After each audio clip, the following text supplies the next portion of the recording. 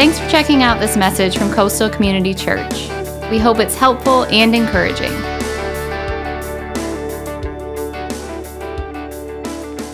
As Pastor Scott just shared with you, I am indeed Chris Jones, and I am our church's outreach pastor. And I'm just glad that we have this opportunity to be together today. And as always, to everybody who's out there watching online, we're just so glad that you are with us. And as always, we're going to invite you to engage with us in the chat throughout the service today. In fact, if you haven't already done so, go ahead and drop a comment and say hello and let us know where you are watching from. So we're in this series, Summer Reading, and it's kind of like our recent sermon series at the movies. It is indeed a tradition and a favorite here at our church. And then kind of as a disclaimer or a reminder, if you will, to somebody who might be a new, perhaps a first or second time guest, we just want you to know we're not going to be preaching from these books themselves. We're just using them as a spiritual hook or maybe even a conversation starter, if you will, so that we can use God's word to kind of dive a little bit deeper into the truth found in his word. And the books that we've been working through this series were chosen by the church's staff as being both newer and notable, and just simply books that we think are worth checking out. So with all that being said, just by a quick show of hands, has anybody here read the book Don't Hold Back by David Platt? So I see a couple of hands here. That's great. And if you're watching online, we'd love for you to let us know in the chat if you've read it or if you plan on checking it out. And then maybe we're going to ask you, because you're online today, to take a step further and share in the chat your favorite book, because your favorite might become someone else's favorite too. To those who might be unfamiliar, the book Don't Hold Back is the most recent book by pastor and New York Times bestselling author David Platt. Pastor David is the lead pastor of McLean Bible Church in Washington, D.C., and he's also the founder of an organization called Radical.net. It's an organization whose purpose is to help encourage and equip Christians to simply be on mission for God.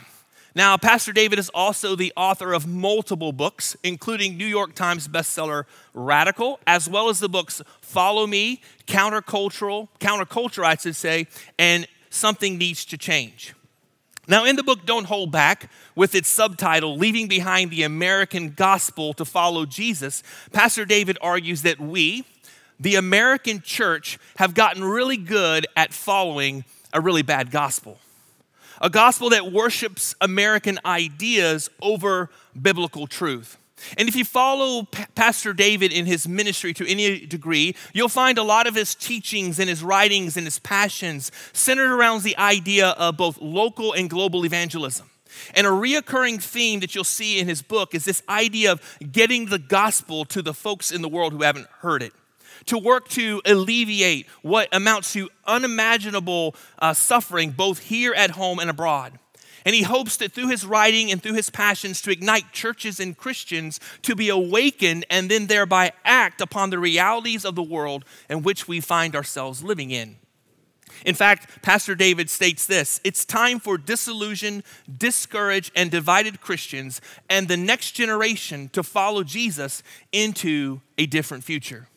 He goes on to say that we as a church corporately, we have a choice.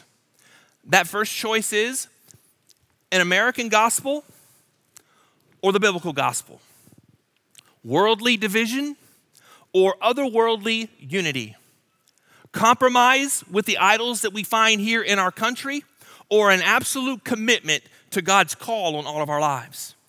David argues in this book the church in America is indeed faced with a very critical choice.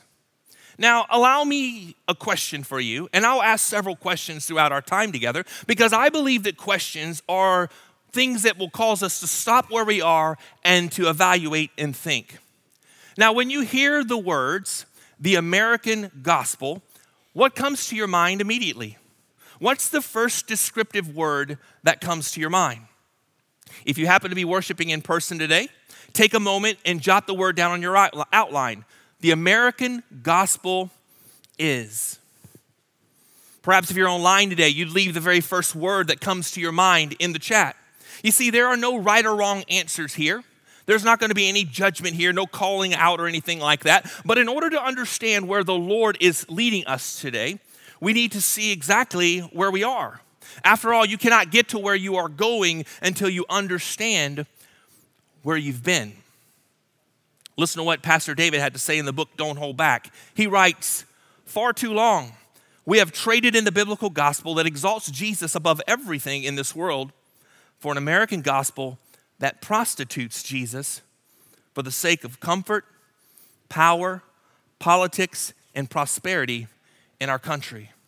That's absolutely sobering, right? But he doesn't stop there. He goes on to say the evidence is all around us. Instead of being eager to unite around the glory of Jesus, Christians are quick to divide over the idolatry of both personal and political convictions. Instead of sharing God's word like it's water for thirsty friends in a spiritual desert, we're wielding it like it's a weapon against our enemies in an all-out culture war.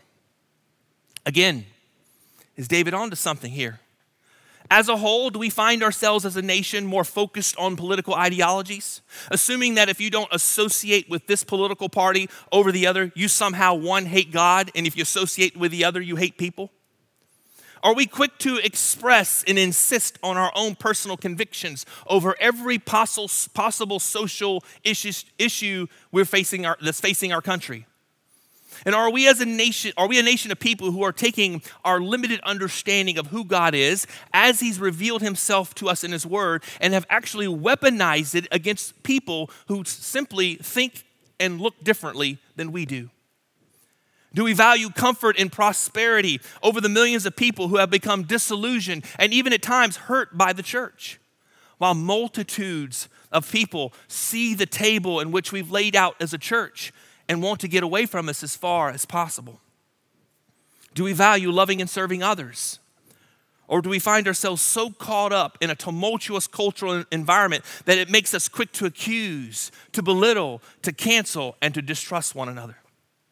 Now, friends, I'm not here to suggest one answer over the other, because I'll just trust the Spirit of God and his Holy Spirit to do that for us today.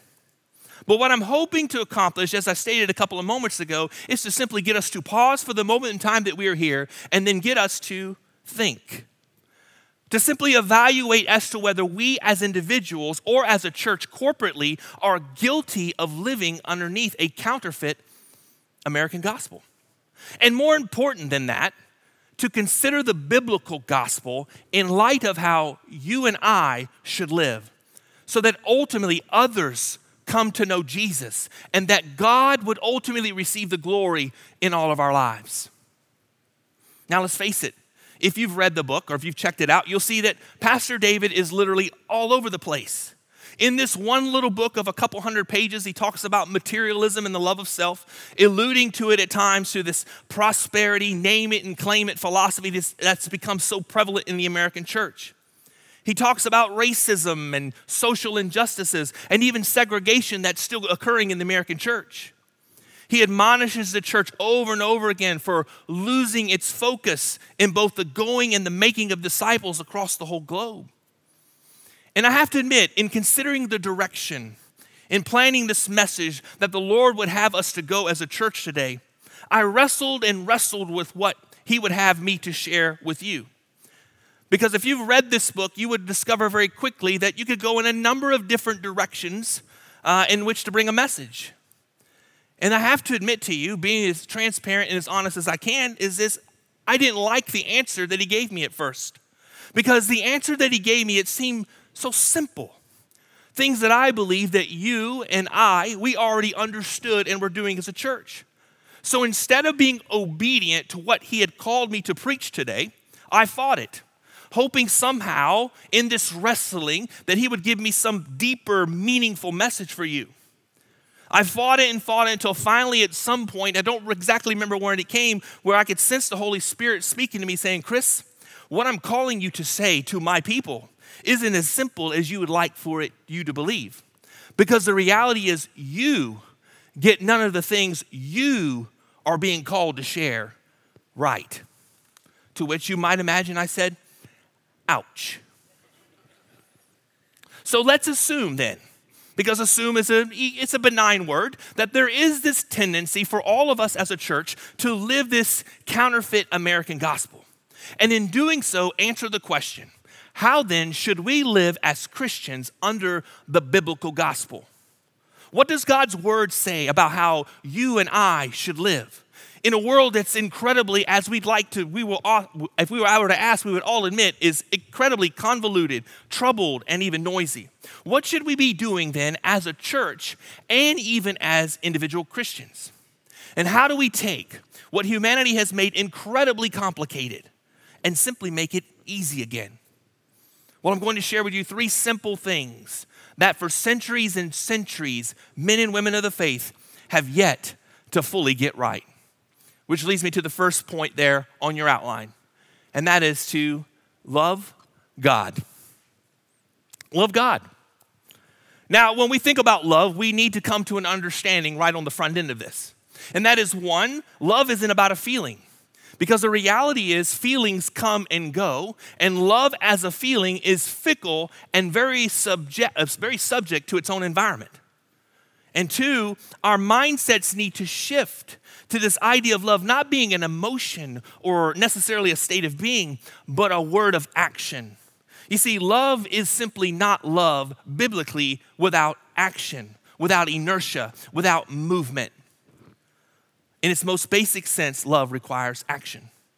Listen to Luke chapter 10, verse 25 through 28. It says, "And behold, a lawyer stood up to put him to the test, saying, 'Teacher, what shall I do to inherit eternal life?' He said to him, 'What is written in the law? How do you read it?'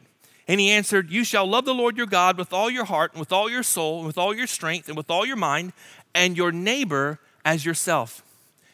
And he," this is Jesus, "said to him, 'You have answered correctly.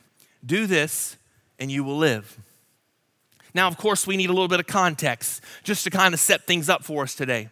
If you were to read this very same account that we just read in Luke chapter 10 in the Gospel of Matthew, you would find that right here at this passage, Jesus has just made his entry into Jerusalem.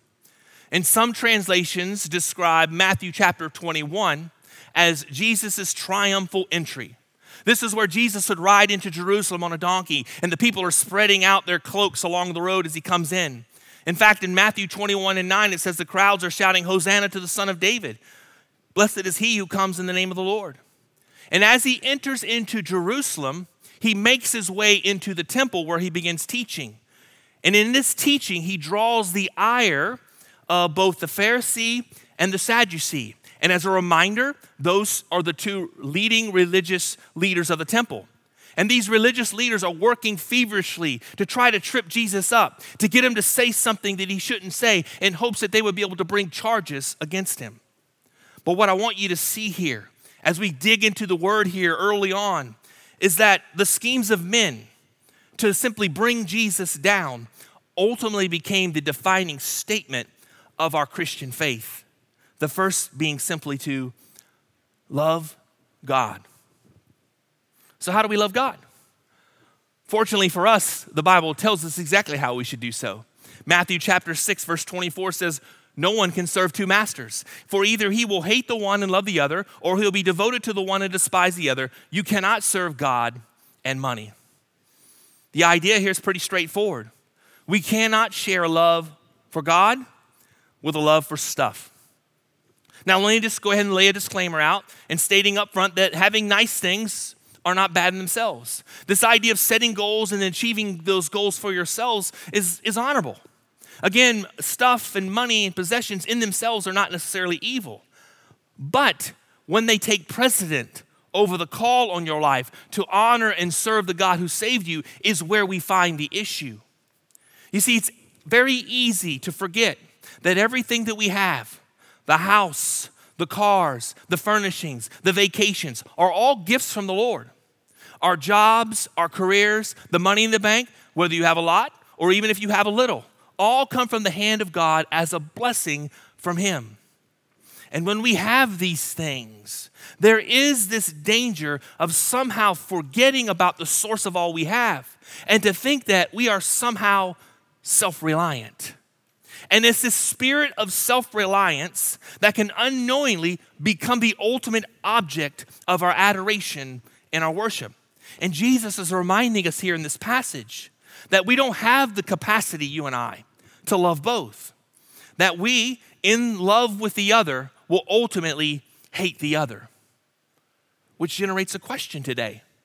And that being, who or what is the object of our love? Is it Jesus or is it something else? Listen to 1 John chapter 2, verses 15 through 17. It says, do not love the world or the things in this world. If anyone loves the world, the love of the Father is not in him. For all that is in the world, the desires of the flesh and the desires of the eyes and the pride of life, is not from the Father, but is from the world. And the world is passing away along with its desires, but whoever does the will of God abides forever. You see, loving God goes beyond being mindful of the things that we have. And in fact, it even goes beyond considering what it is that we do. But it also involves what we allow our eyes to see and those things that we choose to put our hands to. Now, it goes without saying, there are a million different things that we can expose ourselves to that not only grieve the Spirit of God, but are also injurious to ourselves as well, right? And to love God, we have to become mindful of those things and resolve that we're going to do everything that we can to refrain from them, simply because our love for God and what He has already done for us is greater than the fleeting things that this dying world can provide. Loving God means acknowledging that the things and the fleeting passions of this world is indeed passing away.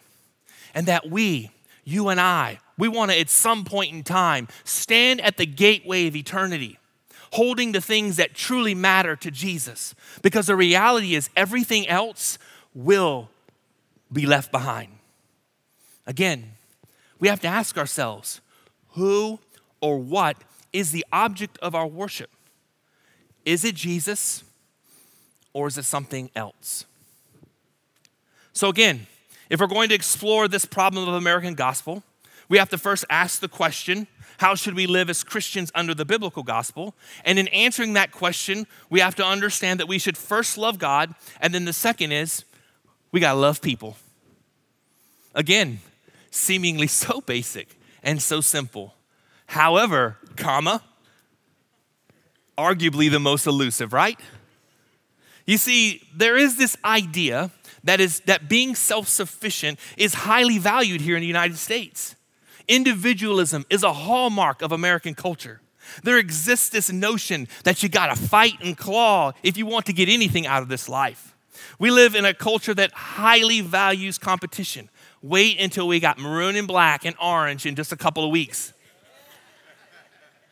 We talk about this climbing of this proverbial corporate ladder, even at times in our culture condoning the stepping on and over of others, even if it includes our spouses and our children. Achievement is listed as being paramount. And if people are without, the assumption that's made in our culture is that they are without because they don't want it bad enough or because they just aren't working hard enough. And the American gospel is a mentality that simply asserts they don't have, but it's not my problem. I want to reread again Luke chapter 10, verse 25 through 28, because it is literally the anchor passage for this message today. In reading again, it says, and behold, a lawyer stood up to put him to the test, saying, teacher, what shall I do to inherit eternal life? Excuse me. He said to him, what is written in the law? How do you read it? And he answered him, you shall love the Lord your God with all your heart and with all your soul and with all your strength and with all your mind, and your neighbor as yourself. And he said to him, you have answered correctly. Do this and you will live. Again, note there, love your neighbor as yourself. Jesus is saying of everything that is important, and we know that there are 1,000,001 different things that we can argue are the most important of things. But Jesus is saying the most important amongst them all is simply loving him and then loving his people. We are to love our neighbors as we love ourselves. But even that generates a question, right? It generates the question, who exactly then is my neighbor? It's a legitimate and reasonable question, right? It's also a question the religious expert had for Jesus as well. Let's continue reading in Luke chapter 10, beginning in verse 29. It says, but he, this is the religious leader or the lawyer, desiring to justify himself, said to Jesus, and who is my neighbor? Jesus replied, a man was going down from Jerusalem to Jericho, and he fell among robbers, who stripped him and beat him and departed, leaving him half dead. Now by chance a priest was going down that road, and when he saw him, he passed by on the other side. And so likewise a Levite, when he came to the place and saw him, passed by on the other side. But a Samaritan, as he journeyed, came to where he was, and when he saw him, he had compassion. He went to him and bound up his wounds, pouring on oil and wine. And then he set him on his own animal and brought him to an inn and took care of him. And the next day he took out 2 denarii and gave him to the innkeeper, saying, "Take care of him, and whatever more you spend, I will repay when I come back." Which of these 3 do you think proved to be a neighbor to the man who fell among the robbers? The lawyer said, "The one who showed mercy." Jesus' response to him was said, "You go and do likewise." Again, the question is, who is my neighbor? Jesus shares a parable of this man who's traveling from Jerusalem to Jericho. The man is attacked, he's robbed, he's beaten, he's left on side the road for dead. And along comes a priest and then a Levite who both see the state of this man, and they not only refuse to help the man, but they ignore him by crossing to the other side of the road. Now, we can speculate here that these men, being religious, absolutely understood the law. We could speculate that they were likely busy. Maybe at the time they just had a lot going on. Perhaps seeing this man here on the side of the road being left for dead presented a problem. Because if you understood the law, as priestly men, the law forbade them touching a potential corpse. Why? Because it's left them ceremonially unclean and thereby preventing them from doing the work of ministry. But Jesus goes on to talk about the Samaritan, who, mind you, is a social outcast in Israelite society. He's likely looked down upon by both the priest and the Levite, did something far better than just knowing. He went about doing. In other words, the lawyer challenging Jesus, the priest and the Levite likely all understood the law. But the Samaritan law chose not only to understand the law, but to live out the law by indeed doing it. And the fact is, Jesus' call for our lives, as indicated in this passage, is for you and I to thereby go and likewise be the neighbor, especially to those who are foreign to us, those who look, think, and act differently than we do. We are all called to love others by demonstrating mercy unto them. 1 John chapter 4, verses 19 through 21 says, "When we love because he first loved us. If anyone says, 'I love God,' and hates his brother, he's a liar. For he who does not love his brother whom he has seen cannot love God whom he has not seen. And this commandment we have from him, whoever loves God must also love his brother." Again, Coastal, if we want to move away from this idea of an American gospel, to cast aside this idea of just living for ourselves, this notion of just making money and having possessions and living for ourselves as our own personal counterfeit great commandment, then we must first love God, and then equally so and equally as important, we must also love people. We are called to love God and to love those who don't deserve mercy. We are called to love God and love those who make mistakes and indeed struggle. We are called to love God and to even love those who have done us wrongly. Why? Simply because you and I, we are no different. And likewise, we do not deserve mercy. Because if you and I were to pause in this moment in the message and were to think about it for a little bit of moment of time, we would all acknowledge very quickly that we all make mistakes. We likewise struggle and do wrong every single day. Yet even in all that, Jesus still loves us, and he chooses in all that to forgive us. And he pours out his mercy on us day after day after day. And the response for us is to simply go and do the same. Again, what gospel are we choosing to live by? An American gospel or a biblical gospel? Are we living in a way that demonstrates an adoration of God and his son Jesus? Are we living under a gospel that exudes mercy, grace, love for all people? Again, we are called to love God, we are called to love people, and finally, to share the gospel. Now, I can only imagine that some watching online or maybe some here in person are thinking, I'm not sure that I'm either called or equipped to be sharing the gospel. You might be quick to assert, people don't want to hear about Jesus. An even more controversial idea is the one where I hear from time to time where people assert, my work environment is so hostile to the gospel that 1, I'll get fired instantly, or 2, I'll get laughed at or heckled off the job site. Others will lament over the idea of sharing the gospel out of fear that they'll be challenged or simply asked a question they simply can't answer. Or perhaps there'll be some who will fear they don't know the gospel well enough, or will stumble over their words, or get tongue-tied, or somehow even leave something out. But here's the thing. Even if all those things that I mentioned were to be true, we still have to understand that we are both called to share the gospel. 2 Timothy chapter 4 and verse 2 says, preach the word, be ready in season and out of season, reprove, rebuke, and exhort with complete patience and teaching. A more familiar passage of scripture in Matthew 28 verses 19 through 20 says, go therefore and make disciples of all nations, baptizing in the name of the Father and of the Son and of the Holy Spirit, teaching them to observe all that I've commanded you. And behold, I'm with you always to the end of the age. Just a couple of weeks ago, a group of 25 people from our church traveled to Peru for a week-long missions trip. And I'll just say very briefly that it was an incredible opportunity. A trip of a lifetime, if you will, a life-changing week with most in that core group already prayerful and hopeful that we'll have the opportunity to go again. And a very common experience for this entire team was the opportunity for us to share our personal stories and to share the gospel with the people of Peru. And on one of those occasions, we traveled to the headquarters of Peru's National Police. Now, just hearing that is intimidating enough, right? But anyway, our group descends down this long hallway, down some steps into this poorly lit, hot, stuffy basement. And there sat about 25 or 30 uniformed national policemen and women.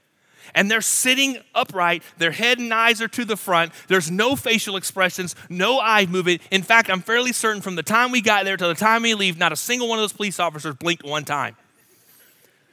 Now, when Pastor Scott told me, who I will just go ahead and say up front, did a great job of leading our team in Peru, shared early on in the trip that this would be where I would share my story in the gospel. And in his words, he said, it's going to be intense. Let me just go ahead and tell you, folks, that is the understatement of the decade. So when the time came, I shared my story and the gospel with the National Police. And I have to admit, when I stepped away, after several minutes of speaking, the doubts crept in. Things like, these officers clearly have more important things to do today, like fighting crime and protecting the people of Peru, for one. I thought, as emotionless as they were, clearly my story did not resonate with him, perhaps thinking that the cultural gap was too far and too wide for my story to resonate with them. I thought to myself, Chris, you should have said this. Or you left this part out. In fact, I held my head down as Mike, our missionary host in Peru, made the invitation for these police men and women to receive Jesus as their Lord and Savior. And I remember praying to myself in the moment for the Lord to help these men and women in spite of me. And at some point, I mustered up the courage and leaned over to Scott and I whispered, did anybody raise their hand? To which he looked me in the eye and he said, they all stood up to receive Jesus. The point of the story is simply this. It's not about us. In fact, 1 Corinthians chapter 3 and verse 7 says, neither he who plants nor neither he who waters is anything, but only God provides the growth. Friends, we are to share the gospel. And the passages aren't just for pastors and church leaders. It's for everyone. No one is exempt. We are all called. It's for everyone. We are all called to do so with the understanding that you and I, we don't do the saving.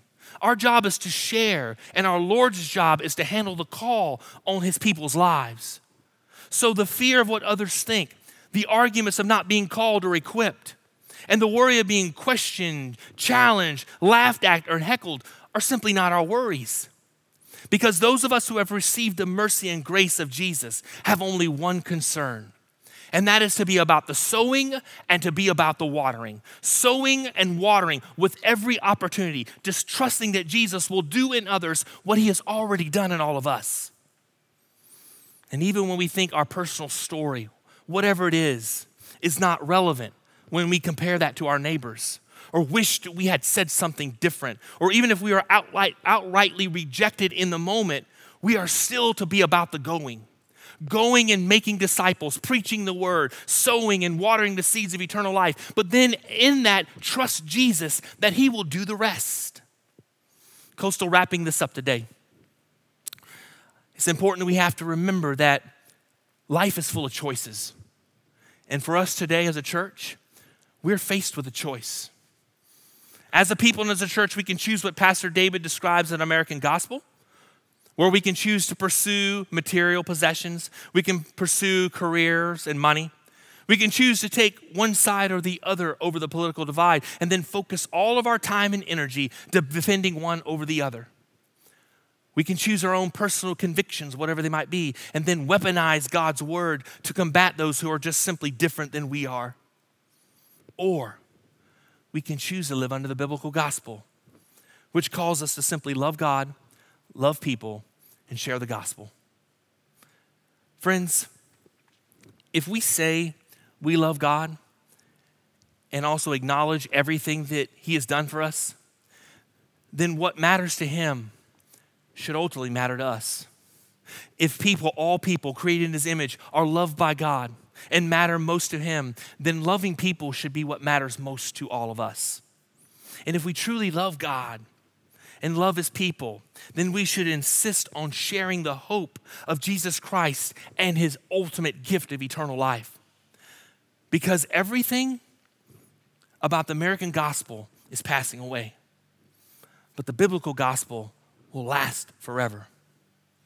Again, love God, love people, share the gospel. And for Jesus' sake and for his glory, don't ever, ever hold back. Let's pray. Father, thank you for today. Thank you for the opportunity to be here, Lord, and just to see how good you are, how awesome you are. Thank you, Lord, for eternal life. Thank you, Lord, for the calling on our life to love God, to love people, and to share your gospel. Strengthen us, Lord, to do just that. Help us, Lord, to turn from our own way to seek your way. And Father, we pray for those today who simply may not know you, Lord, who have not accepted, Lord, your gift of eternal life. We just pray that today would be the day that, Lord, you came to this earth and lived a sinless life and went to the cross, Lord, for the sins of this entire world. And being placed in the tomb, you rose on the third day so that all of us, Lord, might have eternal life. And so, Father, we thank you for that. And Lord, we pray that anyone who prays that prayer, Lord, that your spirit would enter into them and a work would begin that would begin on the inside and out. Father, thank you for this church. May you receive the honor and glory through everything we do in Jesus' name. Amen. Thanks for listening. From Pastor Chris and the family at Coastal Community Church, have a blessed day.